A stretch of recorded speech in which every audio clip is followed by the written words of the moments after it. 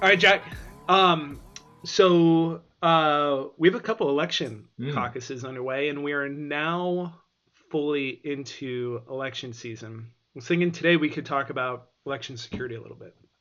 I love it. I mean, it's a question we get a lot, right? We get it from an operational perspective. Secretary of State's offices, CIO's offices, the states and local authorities we deal with, have a lot of concerns, and they're really invested in understanding what's going on. They're looking at visibility. And I think that a lot of our audience is typically thinking about the operational concerns to ensure that the franchise is maintained, right? That people's votes get counted. Um, but what I'm seeing is that the risks from data, I'm trying to use the right words. The risks from data are very different, perhaps, than the ones they're worried about. And I think you and I have both had a lot of conversations with folks over the last, literally the last couple of months about how the landscape of cybersecurity is changing from the traditional keep people out to something very different. So, I know you've talked with a whole bunch of folks, more than I've got fingers and toes for people that are responsible for elections for various states. Like, what's the most common thing you're hearing? The term I hear most is disinformation, right? And I know we have done a lot of work with organizations that care about making sure the votes are counted. But what we're finding is that the leaders that we deal with, that you have all these relationships with, are concerned before the vote is ever cast. That a lot of cybersecurity concerns are related to the way that people are using new technologies, generative AI, robo-dialers, what have you, to change the mindset of the people who are anxious to cast their votes, right? And so I think that this is a really interesting topic for Pwn today, because we're talking about cybersecurity that isn't keeping hackers out. It's cybersecurity about helping organizations maintain their vigilance that their voting public is getting the right kinds of information. It's really an interesting topic. The whole like information Mm. disinformation thing, concept, idea. Um, I've seen it come up more in the last 12 months. And not just pertaining to elections, but just in cyber overall. Um, Having to do with information from whatever medium, whatever avenue it's being collected, as an early indication as to what might happen and the response that subsequently follows after it, right? Mm. And that's everything from like dark web monitoring to monitoring social media for maybe something that looks like a threat or maybe something that looks like an imminent type of attack. um, all of these things, all of these campaigns, information campaigns, seem to be a little bit more at the forethought of Mm. people, and I think it has to do with the cybersecurity technology landscape has now gotten to the point where it started to inventory this type of information and make sense of it for its consumers as an indication whether something may or may not happen. Now, can't say it's always accurate, and sometimes it's a little bit of a like a Chicken Little type of scenario or a little bit of a cry wolf, but still, it's kind of one of those things like people like to know it, like to know like what's being said and what information's out there. What's interesting is I'm curious what you think about this, Jack, and what your opinion on it is. So there was an article that came out in the AP News. Mm. The title of this is Judges Order limits government contact with social media operators, raises disinformation question. And in short, the summary of the article is federal judge in Louisiana has initiated this ruling, looks like, that limits how officials can interact with social media platforms, and it's basically saying like you can't influence social media platforms, like whatever they are, Right.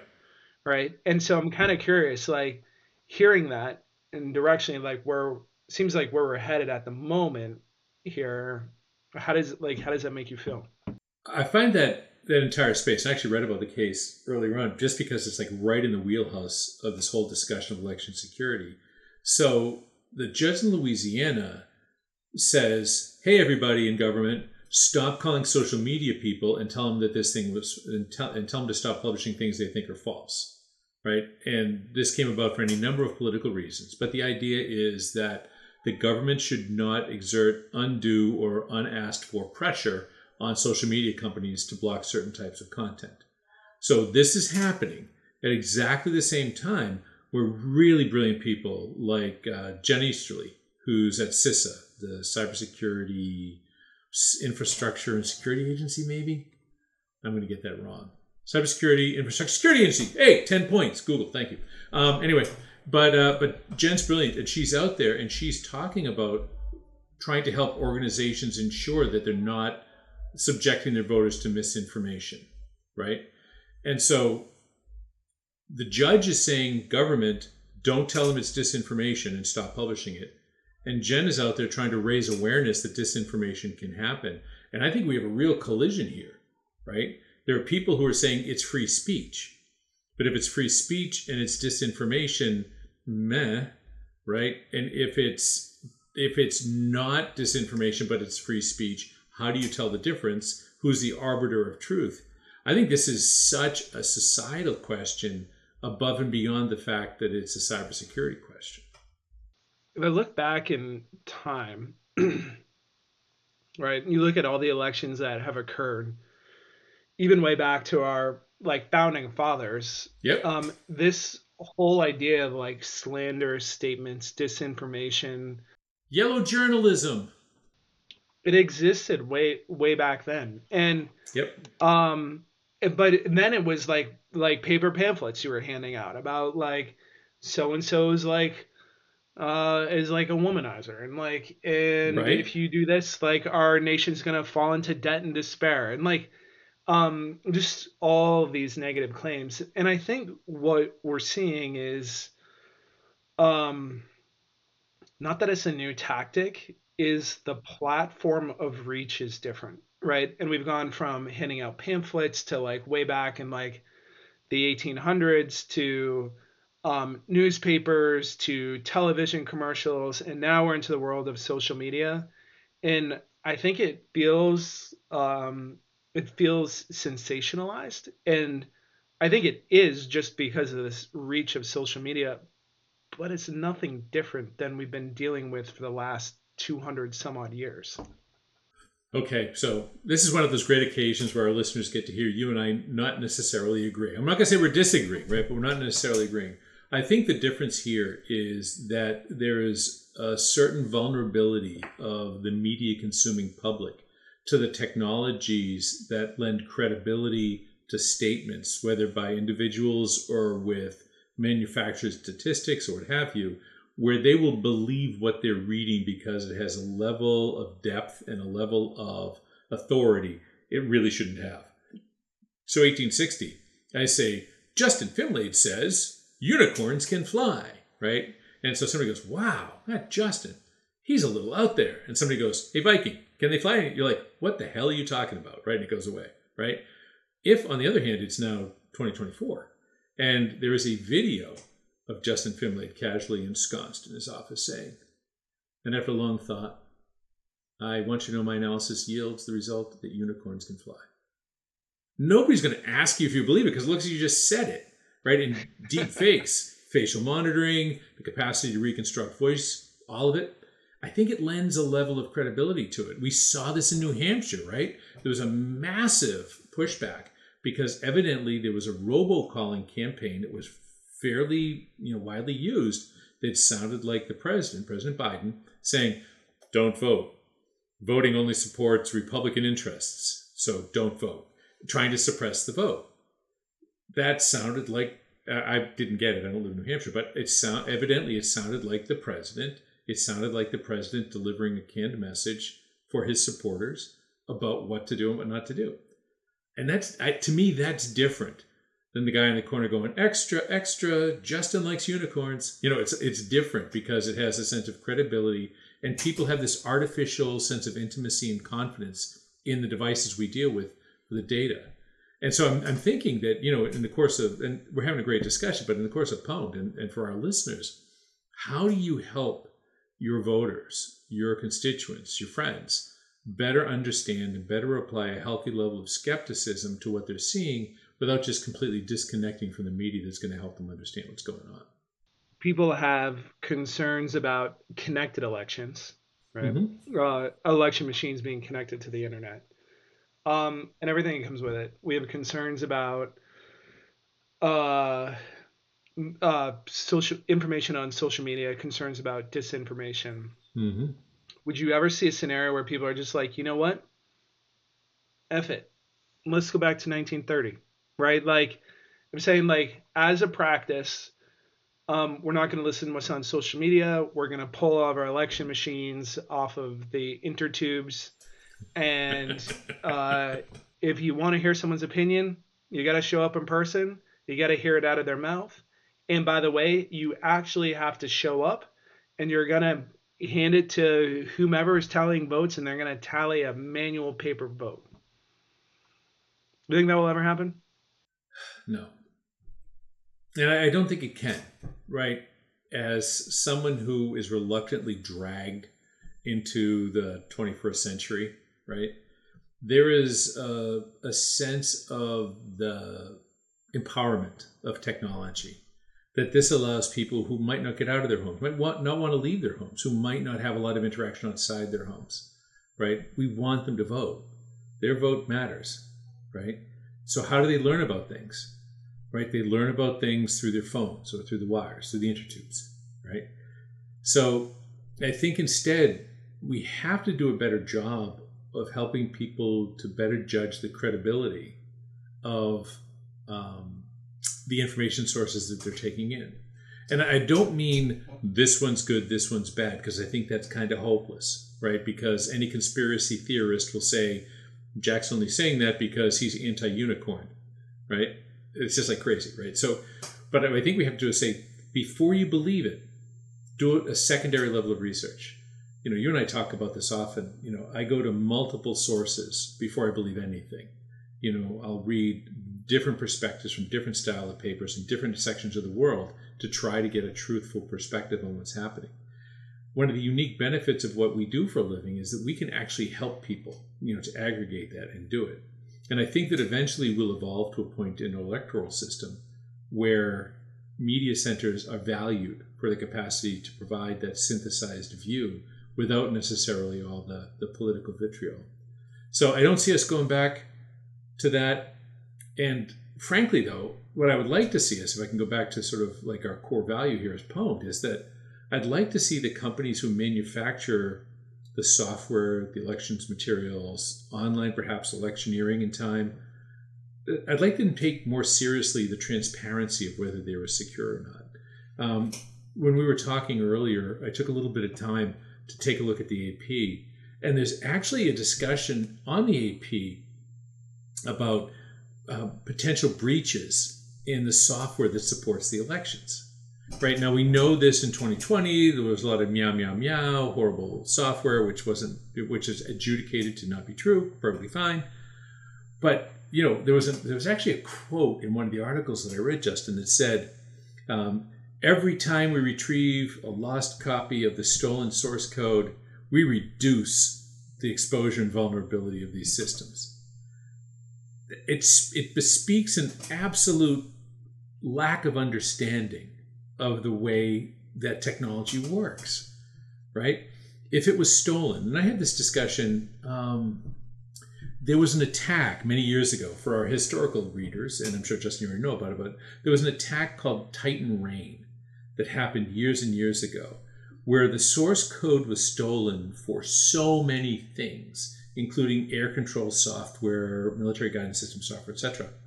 And I got a lot of questions at the time saying, well, they're stealing software. You know, what's going on? I'm like, well, as the guy who built the company that analyzes software for vulnerability, I'm figuring they know how to turn it off now, right? By stealing the source code, they understand how to manipulate it in a way that is productive for their ends. I'd like us, instead of hoping that we go back to people showing up in buggies with horses, filling out paper cards, that instead we say, we are technically advanced. Our technologies are solid. We understand how to make these things secure. And we're going to create a system that you can trust is secure. And here's how. And it's not going to be like, I'm going to talk to you about blockchain, and you're busily doing some other kind of job. You couldn't care less about blockchain. We're just going to say, trust us, it's protected. And all these smart people say, it's protected, and everybody just believes it. It's the same way that people trust a fiat currency like the dollar. It's the same way that we trust the electricity is going to arrive on time. Same way we trust when we go to a restaurant, we're not going to get poisoned. So I want to support what you were saying, which is that people would love to go back to a tangible system they can trust. And what I'd argue for as cybersecurity professionals, we should be moving to a system which is transparent enough and understandable enough that people feel the same sense of comfort from it. Do you think we'll ever get there? Wow, that is a great question. I think there's a natural So, actually, you asked me a simple question. Think we'll ever get there? Yes. Now, I think we are a long way from it, because I think there's a natural human predilection to believe in conspiracies.